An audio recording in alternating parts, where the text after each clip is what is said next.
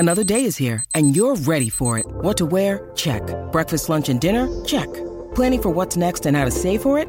That's where Bank of America can help. For your financial to-dos, Bank of America has experts ready to help get you closer to your goals. Get started at one of our local financial centers or 24/7 in our mobile banking app. Find a location near you at bankofamerica.com/talktous. What would you like the power to do? Mobile banking requires downloading the app and is only available for select devices. Message and data rates may apply. Bank of America N.A., member FDIC. Want to witness the world's biggest football game? Head to iCanWin.com.au, predict Australia's score with a crystal ball, and it could be you and a friend at the FIFA World Cup Qatar 2022 semi-finals, all thanks to McDonald's. Maccas, together and loving it. TNCs apply. Welcome back to Jack and Patey on SEN Hobart. Jack, huge round of footy coming up, round 21 in the AFL this week. The race for the 8.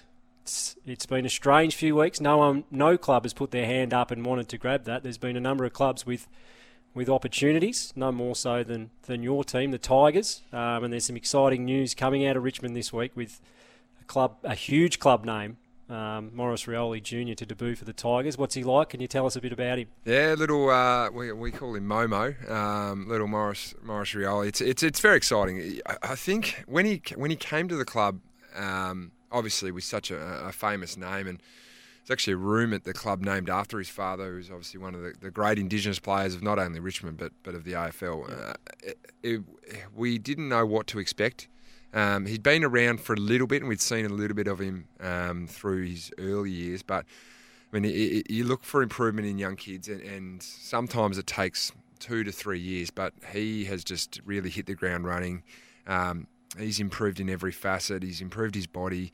He is lightning quick, and loves to tackle as well, which is the one thing that sometimes you've got to ingrain in guys, the defensive side of their game, but he has got it in spades and it comes naturally to him. So it is a very exciting time for Richmond supporters and obviously for Maurice and his family all the way up there in the Tiwi Islands.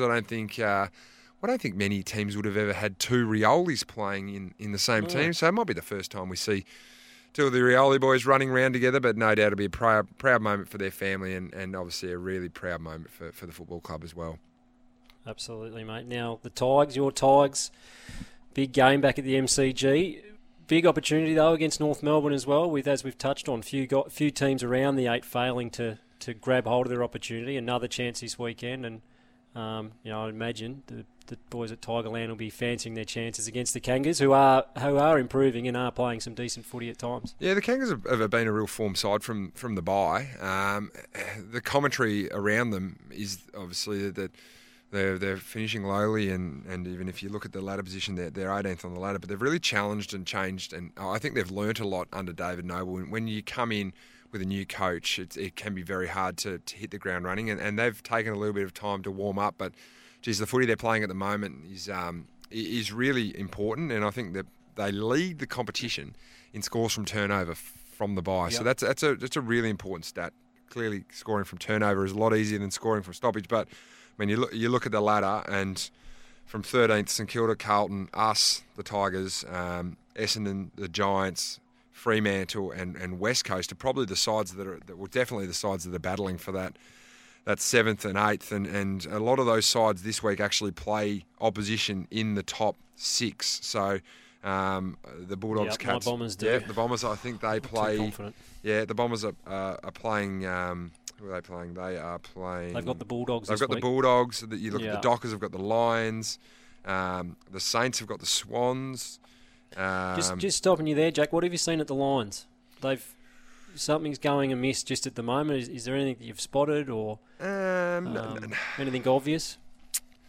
Look, I think don't underestimate the out of Eric Hipwood. I think he's been Danaher's been the perfect foil for Eric, and they've worked well with each other. And it's just sometimes when you have a big injury like that, and we're probably going through that a little bit at the moment with Dustin being out, that you try to find a new way to play around it, and Dustin clearly is a fantastic player for us and arguably the best player in the competition, so you're never going to get a like for a like. But I think the Lions may be going through a little bit of those teething issues up forward with Eric Hipwood being out. So, I mean, it really is up for grabs, that 7th and 8th spot. So it'll be interesting to see that the last 3 rounds are nearly setting up like elimination finals. I mean, if we do win this week, we play the Giants the week after, and that would be a real juicy game and one that we don't know where it is at the moment. But it's certainly going to be a big game for us. Painey, flipping it on its head, we talked footy now. What's going on with Australian cricket?